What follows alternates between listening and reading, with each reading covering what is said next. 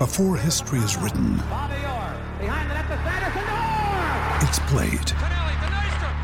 Before it's frozen in time, it's fought one shift at a time. Before it's etched in silver, it's carved in ice. What happens next will last forever. The Stanley Cup Final on ABC and ESPN Plus begins Saturday.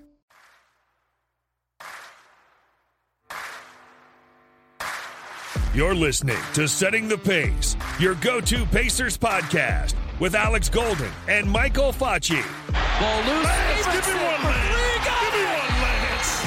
Stevenson ties it with 1.6. Duarte, he knows where the clock is, lets it fly, and hits again. Halliburton at the buzzer. Captain Clutch with another one. Brogdon goes inside, and Turner finishes. Halliburton leaves it off for Batase. Go, go. Good job. Oh, what a move by Hield. He lays it in. Hield. Hotter than fish grease.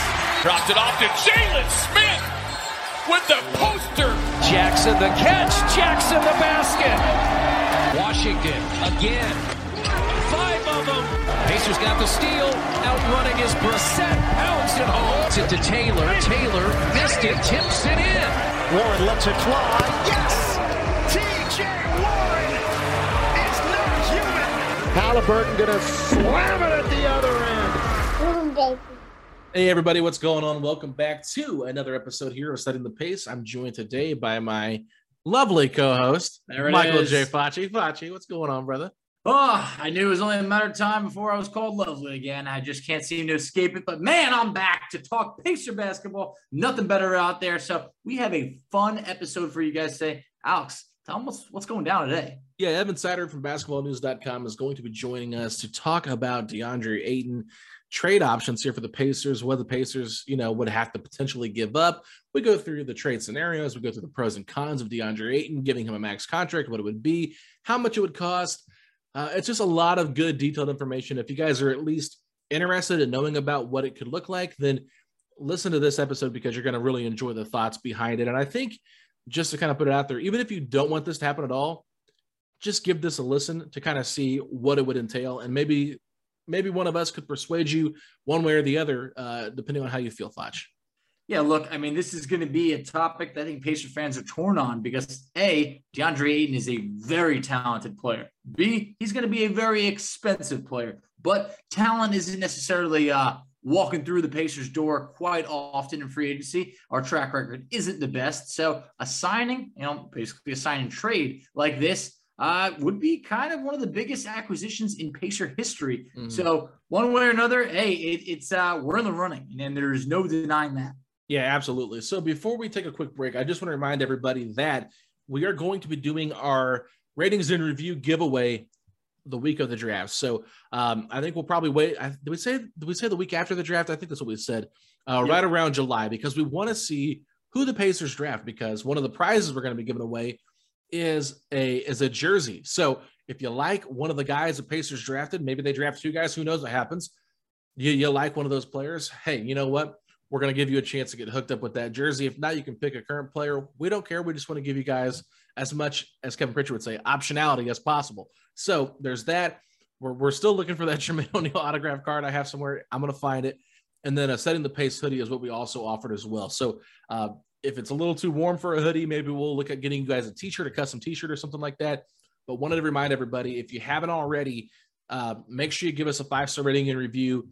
Send me an email at alexgoldenNBA@gmail.com with a screenshot of your rating and review, and you'll be entered in to win the contest. So really cool opportunity here for you guys. It's free. All it does is take a simple moment from your time to go fill out one of these ratings and reviews and help us out, make this show more noticeable for other listeners that might not have gotten a chance to hear our episodes before. So long story short, Facci, just really excited, and we really want to thank everybody for helping us cross the threshold of 200 ratings and reviews.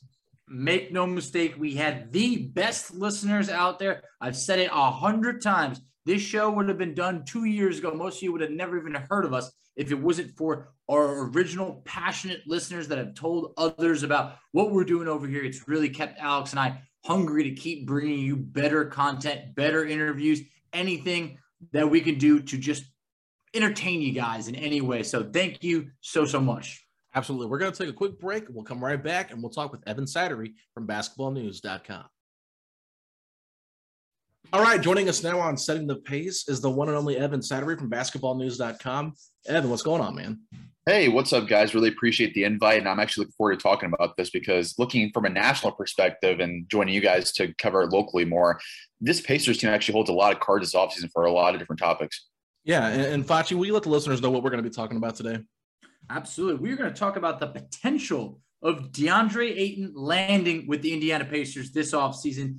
Ayton looking for a max deal. Suns might not be able to give him that. And then the Pacers are one of a few teams that actually has the cap space to be able to make a move for Ayton. So, hey, there's a possibility. Yeah, and we brought on Evan, and I want Evan to kind of introduce himself a little bit here in case the fans aren't aware of, what Evan does for Basketball News and what your basketball coverage has been. So, Evan, just kind of give a rundown of why we're bringing you on for this topic to talk DeAndre Ayton. Yeah, so I am a national NBA reporter for basketballnews.com. We have a great staff over there at basketballnews.com, Machias Duncan, Alex Kennedy, and the rest of the crew as well. I'm covering really the Phoenix Suns, my first part of my basketball career since 2017, but I've expanded more into a national role recently. So it's been awesome to cover the whole league as a whole. And as an Indiana Hoosier native myself, I have a fondness for this Pacers team and watching them really from afar the last couple of years from a distance and just seeing – I think it's been long overdue, this rebuild, for them to see this kind of go into a new vision here. But my basketball career has really been out in Phoenix, making it happen here. And then with basketballnews.com, it's just been exciting to see how we've been growing and looking ahead to what we could be doing next. Yeah, absolutely. So let's just get right into this. Obviously, we've heard some chatter about Ayton's unhappiness with Phoenix. Obviously, the way the whole thing ended against Dallas, the blowout loss, him not going back into the game. It just kind of seemed like the cherry on top. And so now there's all these rumors going around like, hey, Ayton could be on the move. Ayton could sign a contract somewhere else. Will Phoenix match it? Could they do a sign and trade? What's going on? So I think first we just need to go back and kind of recap what led to this point with Ayton kind of having a fallout here in Phoenix. Yeah, it's very interesting because you would have never thought you just watched the Suns play basketball all year that there was an issue behind the scenes going on, but it really bubbled over in October for a little bit when we heard Adrian Wojnarowski kind of get some intel inside the Suns organization about DeAndre Ayton's situation. The Suns did not view Ayton as a max level player. They did not want to offer him a full 5-year max level extension like other guys like Michael Porter Jr., Shai Gilgeous-Alexander, Trae Young, other guys got in the same draft class. But looking ahead as well to how it could play out the rest of the season. As a restricted free agent, Ayton played well. He averaged around 17 and 10 this year. Great numbers for a third option, but I think he could be even more if he wasn't an expanded role. He really hasn't been a primary option since Chris Paul got there. And that's what Ayton was frustrated about. That's why it kind of blew up in Game 7 where he only played 17 minutes, where I think Ayton has been wanting to be in a primary role throughout his entire career. It hasn't happened yet. And it's kind of just a buck of the trend, so to say, because Ayton is a retro center. He reminds me of like a Patrick Ewing, a Hakeem Olajuwon, where he's a really great guy around the basket. He can really have some good touch in the mid-range as well, but he doesn't really offer much else. He's not really a playmaker. He can't dribble much. He's an inconsistent defender that has elite upside flashes, but it's really hit or miss at some point. So there's a lot of holes in DeAndre Ayton's game. I think he could be worth a max, but in the Suns system where they don't run anything for DeAndre Ayton, he really gets all his points off of offensive rebounds or tip-ins or just simple hooks inside around the basket. So I'll be really curious to see how this plays out. I think the Suns will let him hit restricted free agency, let him get a match offer on the open market and see if they want to match it. From what I've been told, the Suns would match an offer sheet for DeAndre Ayton. They will not let him just walk for free. So if anything happens with the Pacers, for example, or any other team in the NBA, DeAndre Ayton would be in a sign and trade so the Suns get back some value. Very interesting. And a great point that you made, because I was going to bring it up myself, is I feel like in the 80s or 90s, DeAndre Ayton could have been an absolute beast when centers reigned supreme. But I feel like for a guy that puts up the numbers that he does as a third option, do you feel that he's more of a, kind of the less talked about number one productive picks in recent years? Yeah, I think he's honestly very underrated. When Ayton is playing when he's playing at his ceiling, he's, I think, a top 40 player in the NBA. I think that's fair to say at this point. When he's flashing on defense like he is, and he's able to be a dominant player on the offensive end when he's fed consistently, I think DeAndre Ayton could be a guy that can give you 23 points per game, 12, 13 rebounds per game, and be a consistent number 1 or 1B option to whoever it could be. And I think a place like Indiana makes a lot of sense for DeAndre Ayton in that standpoint, where it can finally be a primary option. And as someone that's, we all know from the Pacers standpoint, it is hard to attract free agents to Indiana as a small market. And the Pacers have the opportunity this year, a rare opportunity, to go out and get a 23-year-old big man, going to be 24 in July, who still has some untapped upside on both ends of the court if you want to expand his game a little bit. And from the Pacers standpoint, this is your one chance to get a homegrown star in the building, and DeAndre Ayton will not mind playing in Indiana for the next 4+ years if you give him the money that he wants. So I think it makes a lot of sense, to be quite honest. I think DeAndre Ayton in a bigger role actually is underrated.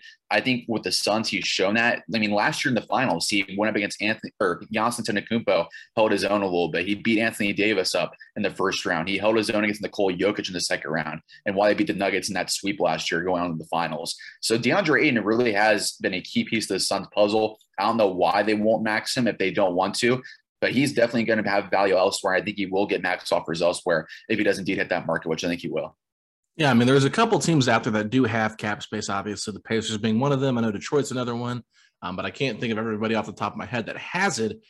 So just looking at I have it right here. All right, give it to me, Fletch. Orlando Magic, yeah, Detroit Pistons, those two have more cap space than Indiana Pacers. Then just below the Pacers, you have the Spurs and the Trailblazers. Those are the only teams that are above $20 million in outright cap space. Okay, so walk me through that. Out of all the options there, does Indiana have the best case to maybe entice him to want to come here? I think, honestly, if I was in DeAndre Ayton's camp, and we've seen it the last couple of years, he really benefits from an elite point guard around him. Chris Paul sitting up for a career-high true shooting percentage this year of 65.6%. He's an elite finisher around the basket. He even showed it when Ricky Rubio was there, a competent starting-level point guard in 2019 with Phoenix. So I think Tyrese Halliburton makes perfect sense for DeAndre, and I think whether it be like an Oklahoma City with SGA and Josh Giddey, maybe Detroit with Cade Cunningham as well, I could see that being an option there. Trae Young in Atlanta could be a potential sign-and-trade option as well. I think he's a perfect fit there. But Indiana, I think, offers not only the money that Ayton wants, but also the fit, because I think in Rick Carlisle's system, DeAndre Ayton could be the anchor and also I think a versatile offensive player if you expand his role a little bit, where he could be a perfect fit in Rick Carlisle's system. He's a great pick-and-roll player, number 1 in the NBA this year in pick-and-roll efficiency around the basket. He'd be a great fit with Halliburton in that sense to really help accentuate Tyrese Halliburton's strengths. And really, his gravity is one thing that's very underrated too offensively. Seeing him up close the last 4 years in Phoenix, his gravity when he rolls to the rim, everyone goes toward him. All eyes go towards DeAndre, and it makes easy open opportunities for corner threes for guys like Chris Duarte, for example, if you want to throw him in the mix there. I think this is a great fit if Indiana actually wants to pursue it for sure. So when you mentioned the money, hey, the Pacers do have the money to offer it. Now, hey, it's a lot of money. We're talking about, I feel like it's max or bust from Ayton. It feels like he will get a max contract somewhere. And we're talking about a 5-year contract with Phoenix. It's going to pay him, roughly about $173 to $175 million over 5 years. However, if it's another team, you're looking at a 4-year contract, just over $130 million. Just to take you through some names over there in terms of centers that are making the max. We have Nikola Jokic, we have Rudy Gobert, you have Kat, you have Embiid, and you also have, in terms of your power forwards and centers, Anthony Davis, Bam Adebayo. Where would you rank DeAndre Ayton out of those maxed out centers? I would say is at the bottom of that list, to be honest. I agree with that, and that's what scares me. Yeah, that's the scary part, but there is also untapped upside as far as offensive hub of a system, so to say. If you feed him, I know it's a retro thing to feed a guy in the post, but he's a great base-up shooter as well. He's one of the best mid-range shooters in the NBA. I know it's a dying breed, but when you see guys are able to spread the floor a little bit and create a little bit of gravity around the perimeter, it helps out guys so much, and DeAndre Ayton showed that as well this year. If a guy can give you 22 and 12 for the next 3 or 4 years, I think that's more than worth the max. And his defense, he has shown some inconsistencies, but last year during that finals run, I think Ayton's DFG percentage, his defended field goal percentage, was 37.5% against guys like Anthony Davis, Nikola Jokic, and Giannis Antetokounmpo. So when he's locked in, he's an elite rim protector. And I think he's on that level of a Rudy Gobert. He's more of a modern Rudy Gobert from that sense, less rim protection ability, but he's not going to be played off the floor, so to say. Dallas is kind of the first time that's that series in Game 7 was the first time he's ever been played off the court in a series in his playoff career so far. So I think Ayton can hold his own. In that sense, he's a very mobile big man. I think he could be worth the max in the right system. He's not worth it as a third option in Phoenix, but he's like a number 1 or number 2 or like a 1B, so to say, in a place like Indiana. I think he would be worth the value in that sense. Yeah, and I think one of the things people kind of overlook here with Indiana is like, oh, they want Pacer fan, or they want the front office and to go out and get these big name players, but they don't want to spend the money on them, right? So it's like, okay, DeAndre Ayton's potentially available. It's a first overall pick from 2018, just 23 years old. Yeah, people are like, oh, he's not worth the max. He's not a guy that I'd be wanting to give the max to. It's like, look, you're not going to get the Giannis Antetokounmpos to come to Indiana. This is a chance to get a really, really good player. And on top of that, look at all the rest of the core players on this Pacers team. They're all on cheaper contracts. Tyrese Halliburton, Chris Duarte, Isaiah Jackson, the 6th overall pick they're going to have this year. Your key guys are on rookie contracts, so it makes even more sense now to go out and give DeAndre Ayton this max deal. See what he can do for you for the next couple of years. If it works out great, then you're happy with your investment. If it doesn't, I'm sure there's going to be teams that would still be willing to make that move and trade for him. So to me, I don't really see a ton of cons in why the Pacers shouldn't at least pursue this pretty hard. Yeah, the only con I could think of is maybe DeAndre Ayton's motor, because that has been questioned throughout his career. Some nights watching him, he just comes out in the first 5 minutes, it's not going to be a great DeAndre Ayton night. Just very lackadaisical. He's not really doing much. And that's what worries you. If he gets paid, is that's going to be a guy that's content with his money? Is he going to want to improve upon the money he's making? That's the scary part. It almost reminds me of like an Andrew Wiggins 2.0, where Wiggins is finally proving his value on that contract, but it's the final year of that contract, so to say. And he's just an elite role player. And that's the scary part of it. And if you really buy in, you can help him develop his mental game. I think that's where he really needs to lock in, is his mental side. If he does reach that point, I think he will be a star big man, a consistent all-star in the NBA. I think from the Pacers standpoint, if they were to be interested in DeAndre Ayton, and I think they are, just based off of what I've heard and based off what we know from Zach Lowe and others, that the Pacers and the Suns actually did discuss Domantas Sabonis and DeAndre Ayton at the deadline. And from what I was told, Domantas Sabonis, if he was still on the team, they would have rediscovered those talks this offseason to like make that sign and trade happen with Sabonis and Ayton. So I think there's actually legit legs to this for as far as the Pacers' interest goes.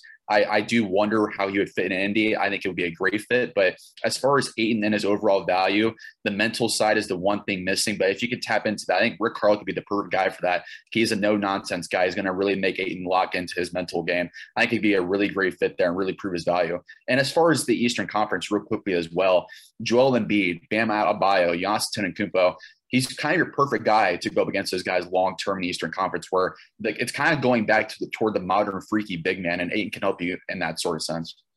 Yeah, I mean, between Turner and Ayton, there's a lot of differences over there. Miles loves to kind of stand out by the three-point line, get a lot of three-point shots up. Ayton, you're still wondering if that part of his game comes. Now, I felt like what I loved is when I saw DeAndre Ayton pre-bubble, and then when he went in the bubble, I started to see, he was taking a little bit more threes. Just to run through it in his career, he's made 14 threes. He's 14 to 56. It's nothing to be excited about. But do you think Ayton can put it all together and be a capable three-point shooter? Because this year, he was 7 of 19. Doesn't have the sample size, but in reality, that equates to about 37%. Yeah, I think he's a guy that can give you like 36% on average and be just a guy that can at least make you draw the guy out of the paint, so to say, make the other guy have an open lane to cut to the basket and help his teammates out there and give you that gravity. Because like you mentioned, DeAndre, and he shot around 37% this year on threes. And it was mostly on those trail threes in transition where guys aren't guarding him and they let him shoot wide open threes. And he just takes that at this point. I think he should shoot it more often for sure. Well, the modern NBA is going.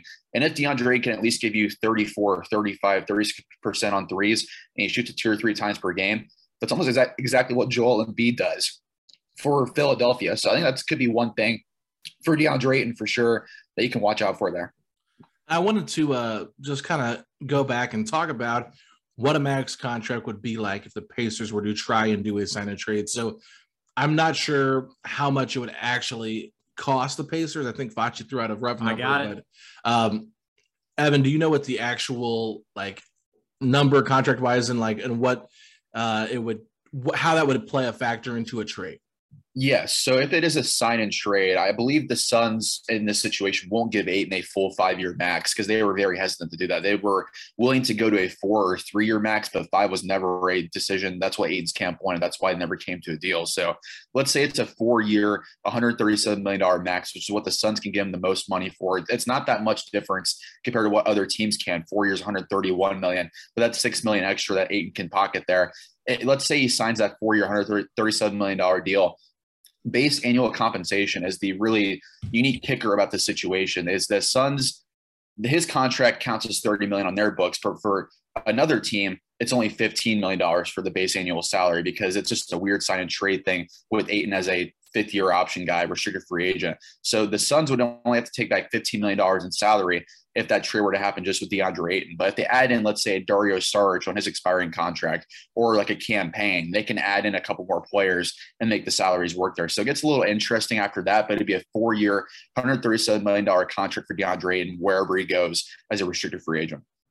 So I think let's just get down to business and say, what is it that would make a sign and trade work for the Phoenix Suns here with this Indiana Pacers roster? Yeah, so I wrote about some potential sign and trades for Ayton from the Suns' perspective on basketballnews.com this week if you guys want to go check it out as well. But the Pacers were on that list, I think made a lot of sense. My offer for them was Chris Duarte, Miles Turner, and TJ McConnell for DeAndre Ayton. You'd probably have to throw in Dario Saric's expiring salary to make that work in that sign and trade. But you would have Ayton and Saric pretty much for those 3 players, McConnell, Duarte, and Miles Turner. Yeah, that's interesting. I mean, I think some fans pushed back when I threw out that trade idea on Twitter, especially they were like, we're not giving up Chris Duarte and Miles Turner for DeAndre Ayton. That's not a good trade.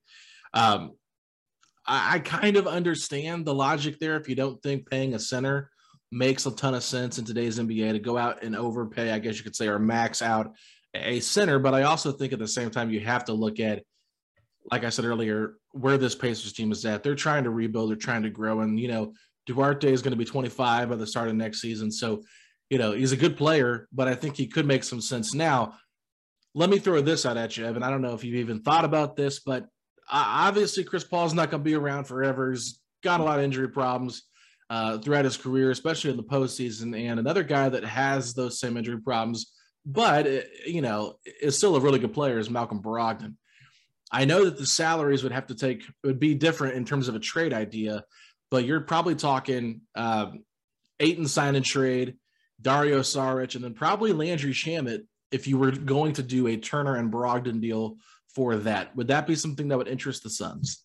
Yeah, honestly, just thinking about that, I actually have something coming this week on basketballnews.com about Malcolm Brogdon and his future. From what I've heard around the league so far, and Matt Babcock, our NBA draft analyst, is in Chicago. He's heard a lot of intel as well about this. The Indiana is aggressively shopping Malcolm Brogdon, where I think he is going to be gone on draft night at this point. So whatever deal they get for Brogdon, I think it's going to be on the table for them. And I mentioned Phoenix as a possibility. I have no intel on that, just to guess, because like you mentioned, he'd be a great guy just to spell 25, 30 minutes per game for Chris Paul, have him take some nights off as well. It's an okay contract for value as well. From Brogdon's standpoint, be a great fit in the Sun system. Let's say you can throw in, if we want to make this fun, like Brogdon, Miles Turner, maybe McConnell and Duarte. They'll just add on to that deal, and you send back Shamet, Saric, DeAndre Ayton. So that could be like a 4-for-3 swap there. And then maybe you throw into the mix there a couple other salaries to make it work. But you can make it a big trade if you want to. I think it makes sense from the Sun side because if you add in Brogdon, you add in Turner as a versatile floor spacer and a rim protector. I know he's on an expiring contract, but he definitely fits the modern NBA for sure. I think it makes some sense. I think there's a lot of ways this could go. Even if the DeAndre Ayton's not involved in this, I could easily see the Suns maybe throwing their expiring contracts Phoenix or Indiana's way to try to get Malcolm Brogdon. I got to admit, like an overprotective parent, I'm thinking, not my Chris. I don't want to give up Chris Duarte so bad, because the fact that he's finally a promising rookie that's come through Indiana has me torn. I understand, and that's my heart playing into this, my emotions. But I do feel like the trade that you provided, it's very fair. I mean, they get a great shooter in Landry Shamet. Then you're also talking about Saric. I mean, look, not what he was a couple years ago. He's had some injuries, but Ayton is the main piece right over there.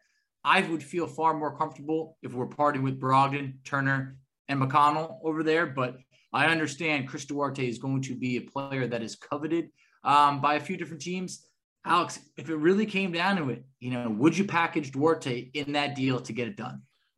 Yeah, I think you'd think long and hard about it, depending on who you draft at 6 as well. Because if you get another guard at 6, does it make sense to to keep Duarte here if he's going to be playing a limited role, maybe off the bench or even at the small forward where he may not get as many touches? I really like Chris Duarte, but at the end of the day, you have to do what's best for the team moving forward.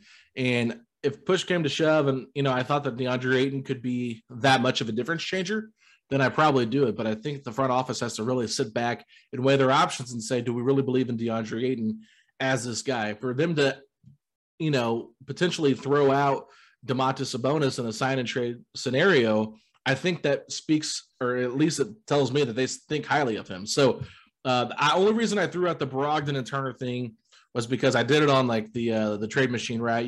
You could do Brogdon and Turner for Sarge, Shamet, and Ayton. Now that would impact both salary caps a little bit more. I thought about this because I'm like, well, Brogdon is good enough that he could play some of the wing with Devin Booker because he's guarded bigger guys like LeBron James, like those kind of guys.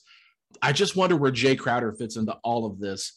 And Mikal Bridges, obviously, if you wouldn't bring Brogdon off the bench, you'd probably have to start him with Chris Paul, Devin Booker. Now you're talking Turner, Bridges, and Crowder still have to figure it out. With Crowder being on expiring, I think he's the most likely to go to the bench in this scenario, Evan. But at the same time, I thought maybe the Pacers could take back Crowder instead of taking on that 4-year deal that Shamet has. I could certainly see that, especially for Indiana. I don't know if they want to tie themselves into a couple more years of guaranteed salary for Landry Shamet when they're definitely going into a full rebuild at this point. Jay Crowder makes some sense there, especially with Cam Johnson emerged the last couple of years. He's eligible for an extension this offseason. So I would be shocked if they don't give Cam Johnson an extension this offseason. So maybe that opens the door for a Jay Crowder trade there. And real quick on Chris Duarte as well for Pacers fans, maybe apprehensive to moving him in this scenario. Think of it as, let's say at 6, you're guaranteed one of Keegan Murray, Jaden Ivey, Shaedon Sharpe, Benedict Mathurin is going to be there at 6. Think of it as Ayton plus one of those guys that can fill Duarte's role as that sort of trade you're making. Like, I think if you can walk out of the draft with a Shaedon Sharpe or even, let's say, a Jaden Ivey if he falls, or even in a scenario like a Benedict Mathurin at 6, you add DeAndre Ayton on top of that, I think that's a huge win and an upgrade over Chris Duarte. No, that absolutely changes things 100%. I mean, if you are bringing in a Shaedon Sharpe, Ivy, Benedict Mathurin, then all of a sudden, you have a lot of guards to go around and not enough minutes to fill it. But make no mistake about it, whether it's sad, but it's true. This would be the biggest acquisition for the Pacers, probably in history, in terms of when you look at, other recent sign and trades. You're talking about Malcolm Brogdon, free agency. You're talking about David West years ago. So we're talking about bringing in the former number 1 overall pick. If the Pacers are to get this done, how do you see it raising their ceiling over the next few years? Call me crazy, but I think if you put DeAndre Ayton into this system for Indiana with Rick Carlisle and Tyrese Halliburton takes the jump, I think he can next year. I think you'd be talking about a top 10 seed and competing for a play-in spot. I think I'm very confident about that just because DeAndre Ayton will help stabilize a really poor defense for the Pacers last year. He's a great rim protector, like we talked about, very versatile in that sense. He's an immediate, efficient offensive player, helps to raise the ceiling on your offense where you can throw it down to him and he'll get you an easy bucket 9 out of 10 times there and give you an easy 20 and 10 almost every single night. You can sleepwalk into that at this point of his career. I think he's a perfect fit with Halliburton. He fits the young course timeline too, right on that same timeline with Halliburton. And also, let's say Duarte's gone this example. You have Halliburton, DeAndre Ayton, Isaiah Jackson, whoever you pick at 6 there. That's a really solid young core on top of what you're building there. So I think for them, it makes an awful lot of sense to pull the trigger there. And from DeAndre Ayton's standpoint, I think it's a great fit for him as far as a basketball player and the system he will be going to for the Pacers, because Tyrese Halliburton, we've already seen it in his young career. He makes everyone better around him. Well, I want to ask you this because obviously in today's NBA, we're getting away from the center to a certain degree, unless you're one of those unicorns like a Jokic, like an Embiid. And obviously Bam, I think he's a totally different player because he's a little bit shorter, not a guy that's going to take you down in the post, but he can really guard the perimeter pretty well. Looking at what the Warriors have right now, Kevon Looney's, he's played really well for his position, and Draymond can play that small ball 5. And so it just seems like, we're not really seeing the Rudy Gobert types dominate in the league because of their inability to guard the perimeter.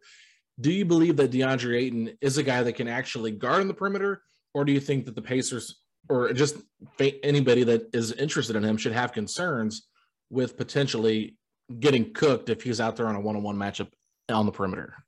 No, I'm very confident that he can be a guy who holds up well, because he showed last year. I know the Dallas series, the last few games, is just a really bad couple of experiences for DeAndre on the defensive end in those situations, but he's shown throughout his career, watching every game of his, that he's a very versatile defender who can really take on guards with no issue. He can really make it uncomfortable for guys on the perimeter. His length, his foot speed at his size makes it almost impossible for guards to try to drive to the basket on him. So he's a very versatile defender if you want to really go in a switch heavy scheme, which I could see happening in this situation with Ayton. If you were to pay him max money to accentuate his defensive skills, he's a very athletic guy who can go up around the basket and make some really spectacular block shots as well. He doesn't do it often, but if he's locked in defensively, he gives you that very consistently. So that's the one thing with Ayton, is just having him being locked in there. But I think he's one of the top 5 most impactful big men in the NBA. I know he flies under the radar there. He had a very bad inning there against the Dallas series, but when he is locked in, he's the backbone of this Suns defense. And if they were to trade DeAndre Ayton, that Suns defense is going to take a huge step back.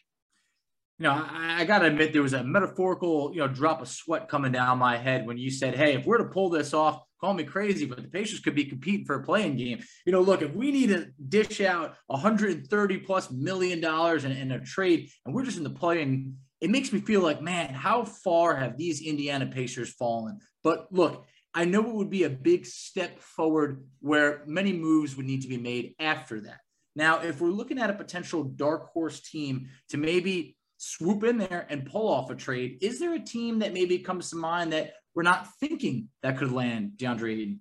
Yeah, there's a few that come to mind for me. The first one might be an obvious one, because I think they're the most dire team that needs a center in the NBA, but that's the Charlotte Hornets, because they've been linked to Ayton already from what I've heard, and from other people at basketballnews.com, they've been told as well with the Ayton situation. So I think Charlotte makes a lot of sense. We actually I think it was Mike Vorkunov of The Athletic today. He wrote that the Suns met with Tari Eason, the lottery pick out of LSU, predicted to go in the top 15, and the Suns have no draft picks this year. So that makes me think maybe Suns happened behind the scenes there. Maybe they can get the 13th or 15th pick, take Eason there with the Ayton sign and trade they make happen there. Maybe Atlanta makes sense if they want to retool. Maybe you trade John Collins and Bogdan Bogdanovic to get Ayton on board there with Trae Young. So those are two that stand out to me. I think wherever Ayton goes, if they do end up signing and trading Ayton, whether it's Indiana or elsewhere, I think it's for sure in the Eastern Conference, because I can't see the Suns trading him to a Western Conference contender and helping out a team when they're trying to compete for a title themselves. That definitely makes a lot of sense. We see that a lot of times when players get traded, like the Sabonis deal, obviously going to Sacramento, Tyrese coming to Indiana.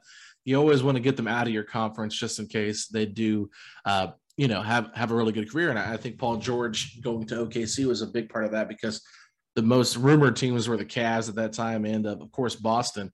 But the Pacers decided to trade him out west. So let's go ahead and take a quick break. And I want to come back and talk with Evan a little bit about this upcoming draft, maybe get some of his thoughts on who the Pacers could take. And if we have time, we'll jump into some more Malcolm Brogdon thoughts. But we'll be right back after this. All right, Evan, let's talk a little bit here about the Pacers. You threw out some interesting stuff. You talked about there's a lot of belief that there's a chance Brogdon is traded before the draft or during the draft or whatever. So that means the Pacers clearly have their eyes potentially on moving up or potentially getting another pick. Just looking at this draft, I guess, with pick 6, who do you think makes the most sense for the Pacers? Yeah, in a dream scenario, it's for sure Jaden Ivey, because I heard way back in February that the Pacers were in love with Jaden Ivey and they were hoping to get in the top 4 this year's draft to get him. Maybe they can still move up and get him at this point, but that was what I was told like three or so months back. Maybe they've changed their tune on Jaden and other prospects top the board, but he is certainly the dream scenario there. We all know why. Local kid there, Purdue. He may really bring instant notoriety to the Pacers for a team that desperately needs to get more ticket revenue as well, for sure. But he's a franchise-changing player, in my opinion. He's really in that Ja Morant tier for me, where he could be a superstar guard in the NBA. But outside of that, I think Jaden Ivey, his floor, is probably around 5 to Detroit. I can't see them not passing on him. So I think if they want to get him, he probably move up to forward Sacramento to make that happen. But maybe Jaden Ivey. But the other ones for sure, Shaedon Sharpe is a mystery box. I know, Alex, you have ranked number 1 for you as your preferred options. I think he's 2 for me, just because the elite athleticism is off the charts there. And for the Pacers, I think if you're up there for the first time in almost 40 years in this spot, number 6 overall. You got to take a swing. I know Keegan Murray is an awesome player. He reminds me an awful lot of Danny Granger, but he's maybe a 1 or 2-time All-Star in his career, gives you 20-plus points per game a couple seasons.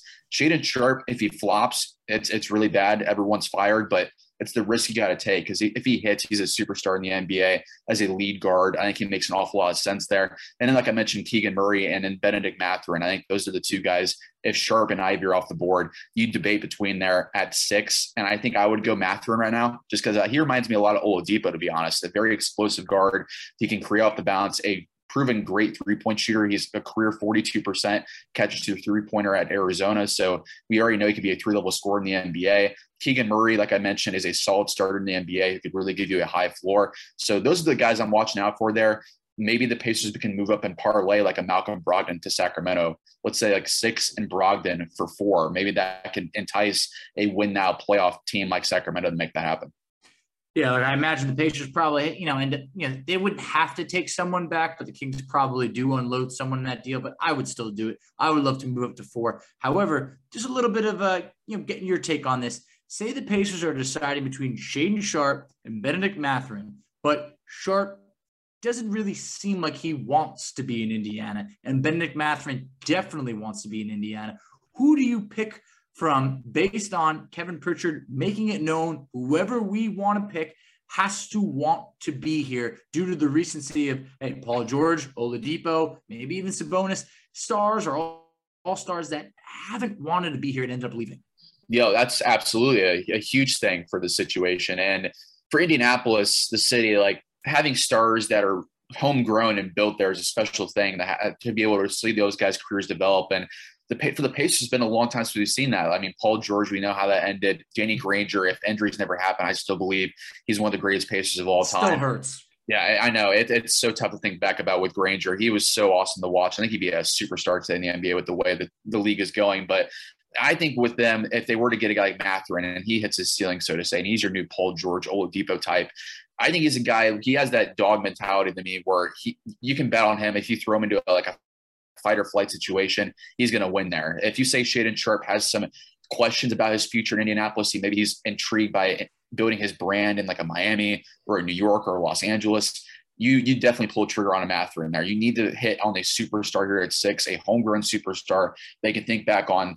The idea here for Indiana and Kevin Pritchard and the rest of the front office should be who is going to join the likes of Reggie Miller, Rick Smits, Danny Granger, others who are homegrown Pacers, historic Pacers in the franchise. And that guy has to be here long-term throughout his career and be that new face of the franchise moving forward here. Maybe that's Tyrese Halliburton already, but when the more guys you have there, the better. And the more you get, the better chance you have of competing for a title. So I would definitely go for Mathurin in that situation. Yeah, I think I'm on board with you guys too, with Mathurin over Sharpe if he doesn't want to be here. Look, I know that I'm really high on Sharpe because to me, it's just like so many people have talked about his upside, his talent, what he could be. You watch him as film, you see, okay, I see a lot of it here. But at the same time, it's an unknown. And that's what's so interesting about him. I feel like if the Pacers were to pass up on him, right, and go a different route, they might regret that decision because I feel like that's what happens to them all the time. Anytime they pass on a guy that people are really interested in, it usually comes back to bite them in the butt. So that's kind of where I'm like, okay, this is why I don't want to pass up on Sharpe. If he's there at 6, you got to take him and just hope that you hit on that upside swing. But the more I hear from Ben Mathurin, the more he talks to reporters. I mean, his interview with Mike Schmitz talking about his dunk against TCU in the tournament, where he compared himself to Anthony Edwards and said that he models his game after him a little bit. And he said in 5 years, he thinks he's going to be the best player in the NBA. To me, someone with that level of confidence in themselves, with the work ethic that he has, I don't know how much you know about Mathurin. Obviously, you were covering the Suns out there in Arizona, so I don't know if you're more familiar with him than maybe some of the other guys. But I'm just curious, do you think that mentality, that work ethic, will come to the NBA once he gets that paycheck? That's the big question. I think that's what's so intriguing about just the whole scouting process, whether a sport it may be, is the mental side of it. What happens when a guy gets paid? What happens? Do they continue to improve or do they just settle? That's the question we had earlier with DeAndre. What happens when he gets that max contract? Will he settle or will he keep improving on his game? And with Mathurin, I feel like the answer right now in his career is for sure a guy that's going to keep improving because he, like I mentioned, I had a chance to actually watch him up close a few times this year at U of A, and he has that aura around him, that star mentality. Like, he reminds me an awful lot of just mentality-wise Devin Booker when he came into the NBA and covering Book throughout his career. Super confident young kid, 18 years old, entering the NBA, comes in saying, I'm the best player on this team, best player in this entire thing. And he makes it happen. He makes it happen by becoming a key cog within the first few months of the NBA season as a rookie. And I can see that happening here with Ben Mathurin. He's a very athletic guy. He reminds me of like a Donovan Mitchell, Victor Oladipo, where if he hits his ceiling, he's a future star for sure. He's a guy that you can really imagine 22, 23 plus points per game, a great defender as well, a consistent shooter on the perimeter. I don't think it's a coincidence that we heard from, I believe it was James Boyd who tweeted it out from the Indy Star, that they met with Mathurin right after the lottery results. They went right over to Mathurin right afterwards. So I think he's a guy to watch out for there for sure. If I'm betting on guys in that range, I think it's for sure Mathurin and it's Keegan Murray, just based off of what I've heard from Keegan Murray and watching his game. He's definitely not a guy. I'd rather bet on Mathurin just based off the age difference and also the ceiling, but I wouldn't go wrong with either guy there just based off their mentalities. Hey, like some hair on the top of your head, Ben Mathurin is growing on me, and I am very intrigued. But I'm curious, last year it was Josh Giddey. This year, is there a player that you see that could maybe have that rise up into the draft that we're not really talking about now, but maybe over the next few weeks climbs into that, say, I don't know, top 6, top 8 or so that we're not really mentioning that much right now?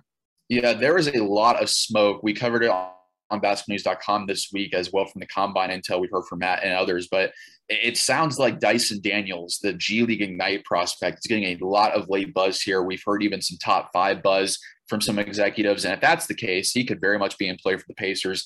He is a for sure unknown in this draft class, G League Ignite, but he had a growth spurt at the Combine. He measured in almost at 6'8" as a lead guard, so he's a very enticing guy, very explosive. He's a good defender. He's improved his shooting ability as well. As a big question with Dyson Daniels was his shooting ability when he came over here to join the G League. And he really has shown that he's improved very much as a shooter. So you have to see how it does in these pre-draft workout circuits, but he crushed his pro day. He's crushed pre-draft interviews so far. And I would not be shocked that Dyson Daniels is a guy that the Pacers do bring in for workout here, because let's say something happens where Mathurin or a lot of these guys are off the board by the time 6 happens. Dyson Daniels could be like your plan C, plan D option if that indeed does unfold. Yeah, no, that's an interesting name to keep an eye on. Someone that I've not paid too much attention to because I haven't seen him mocked around the Pacers where they would be picking at. So it's hard to like watch so much film on these guys. But from what I've seen from Daniels, there's a lot of upside there, and obviously a lot of buzz recently. But let's talk about Malcolm Brogdon now, because this is a guy that everybody's expecting to get traded, right? I mean, there's no doubt about it. He just doesn't make a lot of sense here. He's 29 years old, just had a 3-year extension. I think if he would have been available before the deadline, he probably would have been moved then. So they kept him. Obviously, he didn't play a whole lot, set out the last couple of weeks of the season, obviously just trying to stay healthy. He's probably looking for a chance to go somewhere where he can actually make an impact. What kind of trade do you think the Pacers could find for Malcolm Brogdon here in this upcoming draft? Yeah, so with Brogdon, I've been thinking, just based off what we've seen the last couple of years, he's definitely a for sure plus contributor when he's on the court, but the off the court issues as far as injuries, that really, I think, concerns some teams around the league and why his price might be lower than we all expect. But I do believe the Pacers do get a first-round pick for Malcolm Brogdon this year if they want to do that. I could see a scenario, let's say like the Knicks at number 11, where I don't see him trading 11 straight up, but if you take back, let's say, some of their bad contracts, like an Evan Fournier and Nerlens Noel for Malcolm Brogdon, and you get 11 in return for that, I could easily see that going down for the Pacers, who want to be aggressive in this year's draft. You keep hearing Indiana as one of the more aggressive teams as far as talks right now around the NBA. So I could certainly see that happening there for Malcolm Brogdon. Like we mentioned, the Kings scenario, I think could happen there for sure for a win-now team, where you could flip Brogdon in 6 to go up to 4 to get like a Jaden Ivey, for example, in that scenario. I could see that happening. And then also some other teams, like let's say the Lakers, if you want to get involved there, if the Pacers want to get in there on Russell Westbrook, which I can't see happening. No, let's not even go down this path. No, it makes no sense at all. Like it makes no sense from the Pacers side of things to do that, because I've seen a lot of Lakers fans that I mentioned saying, "Oh, it's Brogdon and Heel," but I can't see Indiana coming close to doing that, so that's not an option there. And then maybe you see other teams like Atlanta who need other ball handlers, or Memphis, for example. Maybe you can get like a late first-round pick for him. But the more I look into Brogdon's value, I probably see like some expiring contracts, maybe and a first-round pick, with the pick probably being the main an asset you get back there. Because I think the Pacers, I can say for sure at this point, I'd say it's like a 99% for sure, in my opinion, they trade Brogdon on draft night to accrue more draft value to try to get aggressive and move up the board a little bit. Yeah, I said it before, but if there was one word that you could take away from Kevin Pritchard's press conference recently, it was aggressive. So at this point, you feel that the Pacers have to be calling up just about every team. But to mention your point about the Lakers, man, Lakers fans are hysterical. I mean, I have seen some crazy mock trades sending Russell Westbrook to the Pacers. I have no interest in any of them.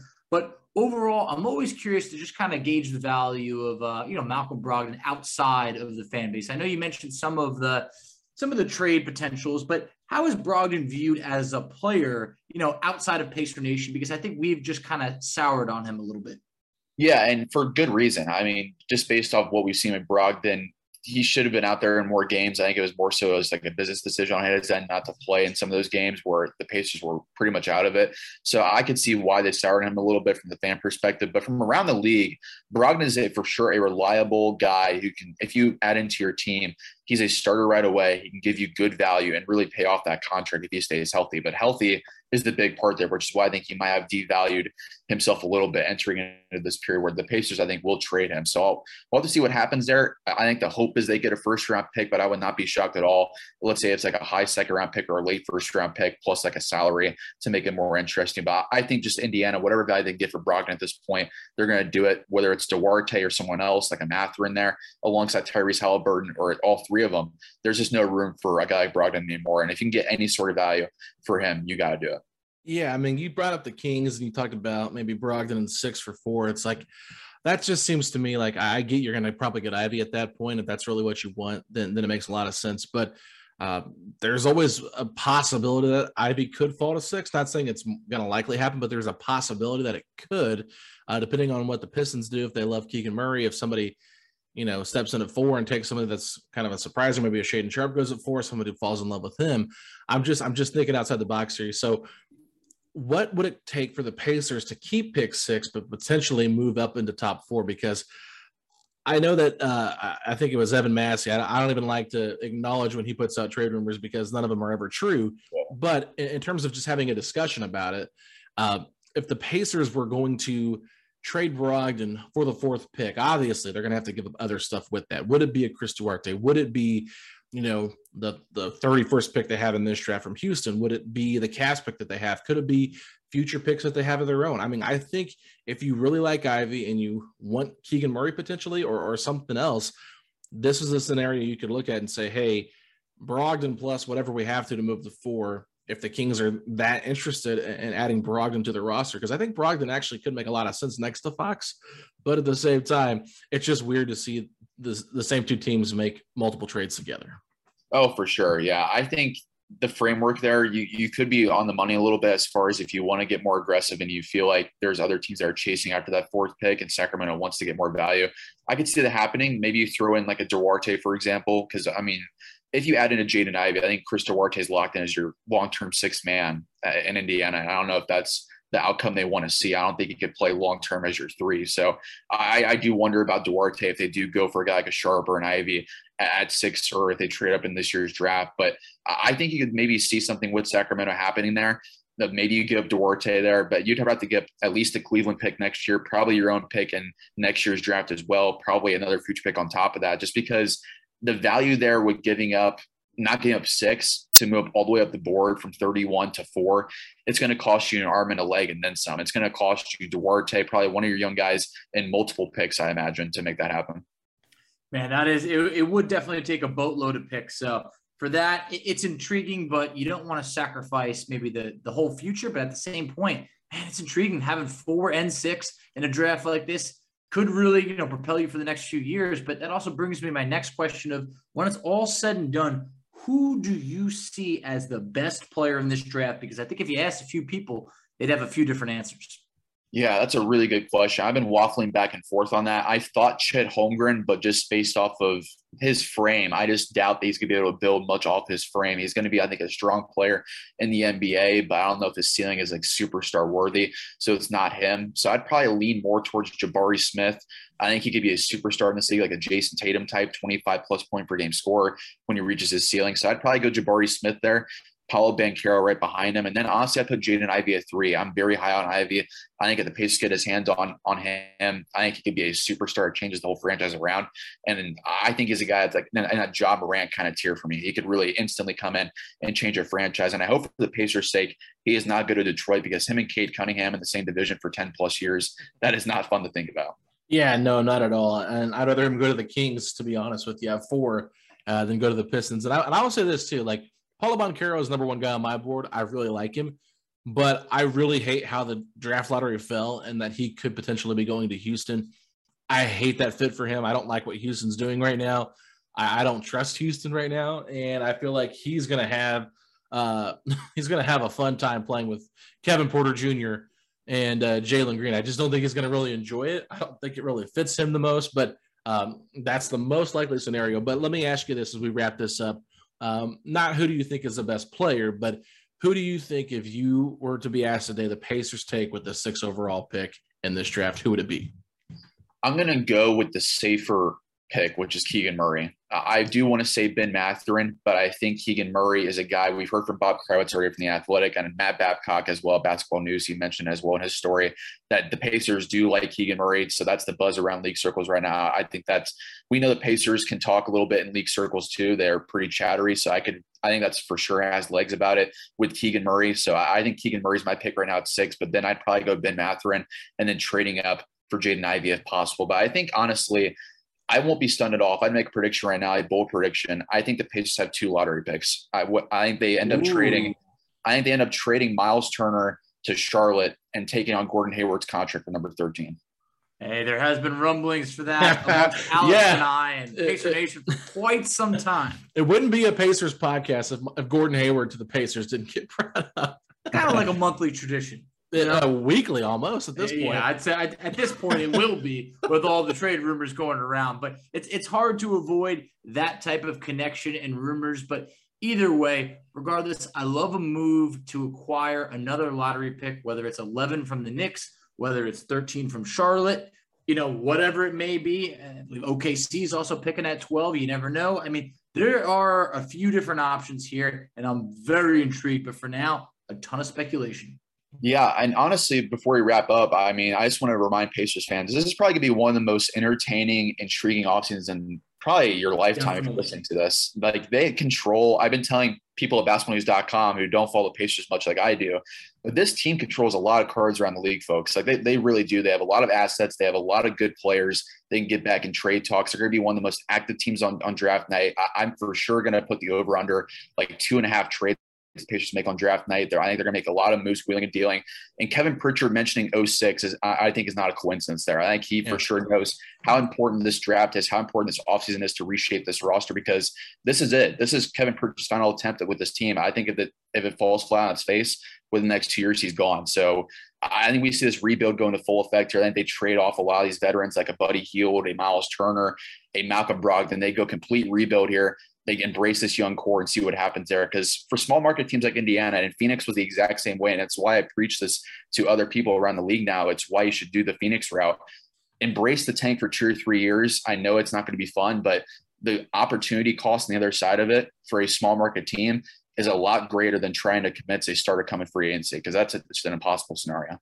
Yeah, I mean, that's a great point. And I will say this too. Like, I know a lot of people are like, well, we got to trade it for Ivy. It's like, look, there's other trade scenarios here too. Like, if Keegan Murray falls to the Pacers at 6, they'd obviously be happy about that. I know fans would probably want somebody else more upside, but if you're able to flip Brogdon and get back into that top 10 potentially, I think the Pelicans are a team to keep an eye on as well at 8. If they could add Brogdon to their starting point guard mix with CJ McCollum, with Brandon Ingram, with Zion, with Valanciunas, I mean, you're talking about a really good playoff team right there. So could they be willing to part ways with their number 8 and maybe take the Cavs pick and the pick 31 from the Rockets and try to go a different route there? I mean, then you could say, hey, maybe we walk away with Ben Mathurin and Keegan Murray, which would really entice a lot of Pacer fans. I mean, if you're talking Sharp, Ivy, Murray,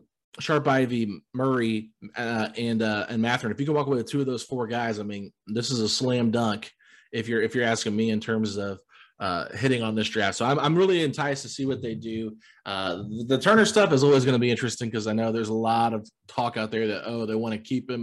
They like to move him. It's just like you never really know with Miles Turner. But at the end of the day, I think Pacer fans, like you said, Evan, should just be completely excited to see what's ahead of them because they're not sitting on their hands like they did the last couple of off seasons. They're going to make some serious moves here. Yeah, I want to also let Pacers fans know, like with this team, unless they do go out and get like a DeAndre Ayton, for example, this team is not going to be good again next year. They might get like 30 wins if Haliburton takes a big leap forward and then their draft pick really hits right away. But I could see this team being, again, a top pick in the 2023 draft. And if you get another top pick in next year's draft, you really have 3 or 4 foundational pieces at that point to take a huge leap forward in 2023-24. So embrace it. Just be patient. I know Pacers fans are not used to this being in the playoffs for so long, but that rebuild was getting stagnant with that core they had. And it was the right move to make when they did back in December, letting it be known that they were going to be trading all these guys. I think they keep trading guys. And I think this Pacers team and Pacers fans, I think they're going to be seeing a very active offseason, like you mentioned, Alex, for sure. Very excited for it. It was long overdue, but yes, one more year of potentially tanking could set this team up for, potentially decades. So, Evan, as we wrap up, I definitely want to thank you for coming on the show and tell everybody where they could find you on social media and some of the awesome stuff that you're putting out. I really appreciate it, guys. I really enjoy listening to you guys as well. I have a chance to. And you guys can follow me on Twitter if you haven't already, at eSidery, at ESIDERY. Go ahead and follow us at basketballnews.com as well. We cover the whole NBA, college basketball, whatever you think about basketball, we cover it over at basketballnews.com. So if you haven't already, go ahead and check us out. And again, I really appreciate it, guys. This is a lot of fun. Thank you. Appreciate it. All right, Facci, a lot of stuff there that we unpacked today. Went down the draft. We went down Brogdon stuff. We also went down the DeAndre Ayton stuff. To wrap it all up, what are your thoughts?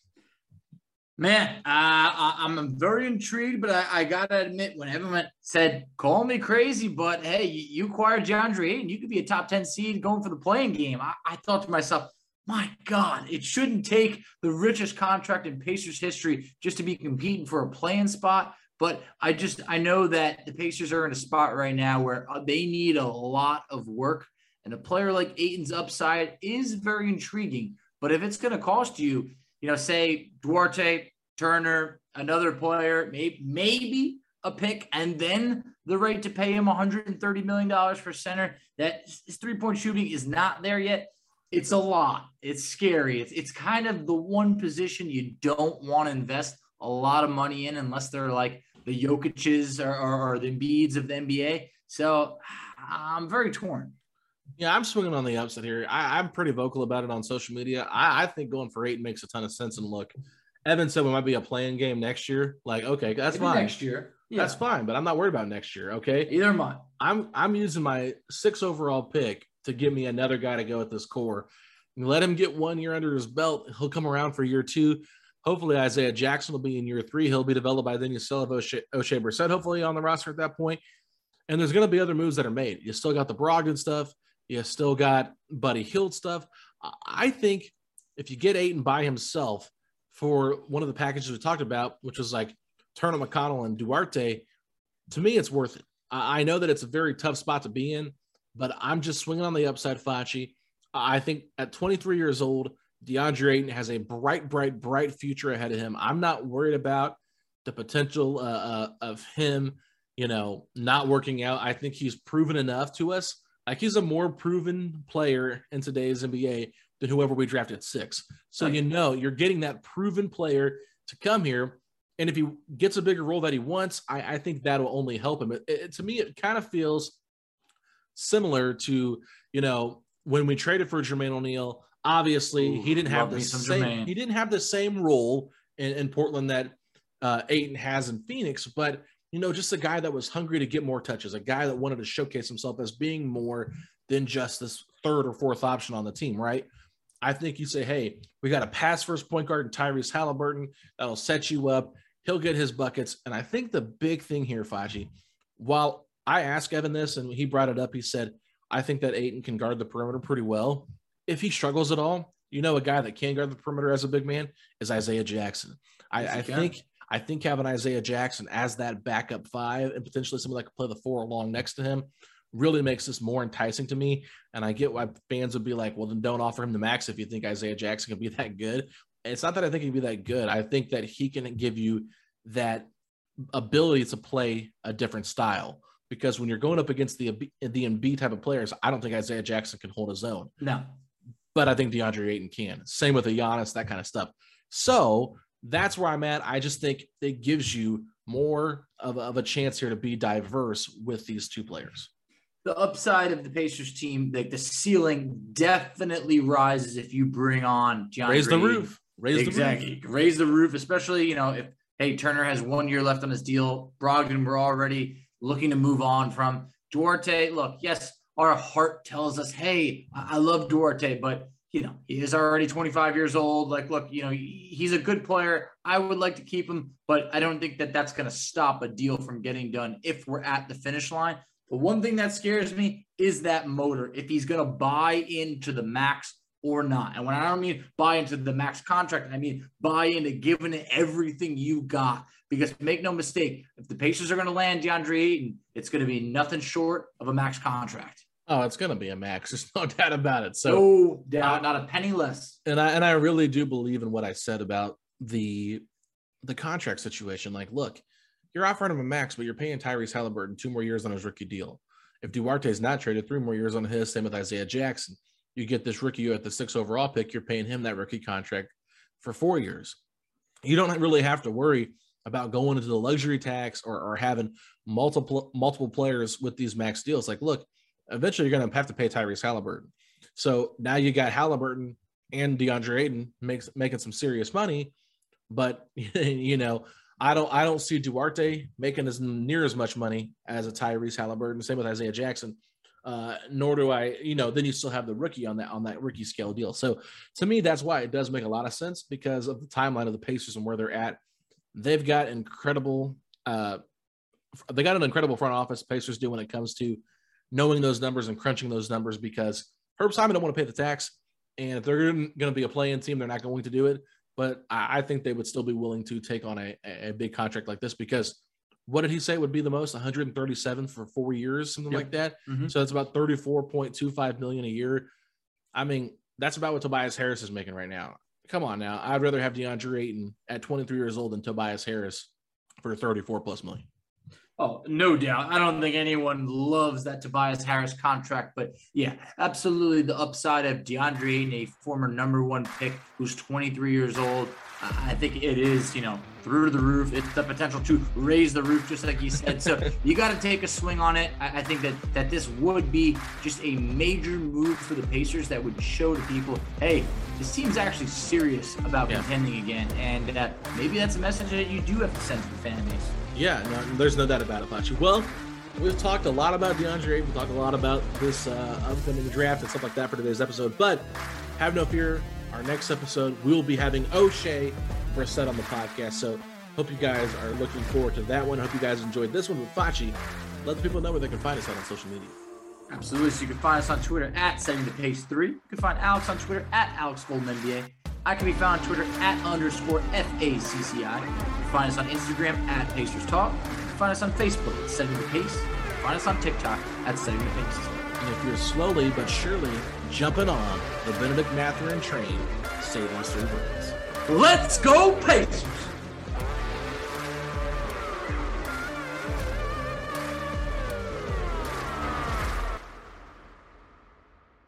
This is the story of the one. As head of maintenance at a concert hall, he knows the show must always go on. That's why he works behind the scenes, ensuring every light is working, the HVAC is humming, and his facility shines. With Grainger's supplies and solutions for every challenge he faces, plus 24/7 customer support, his venue never misses a beat.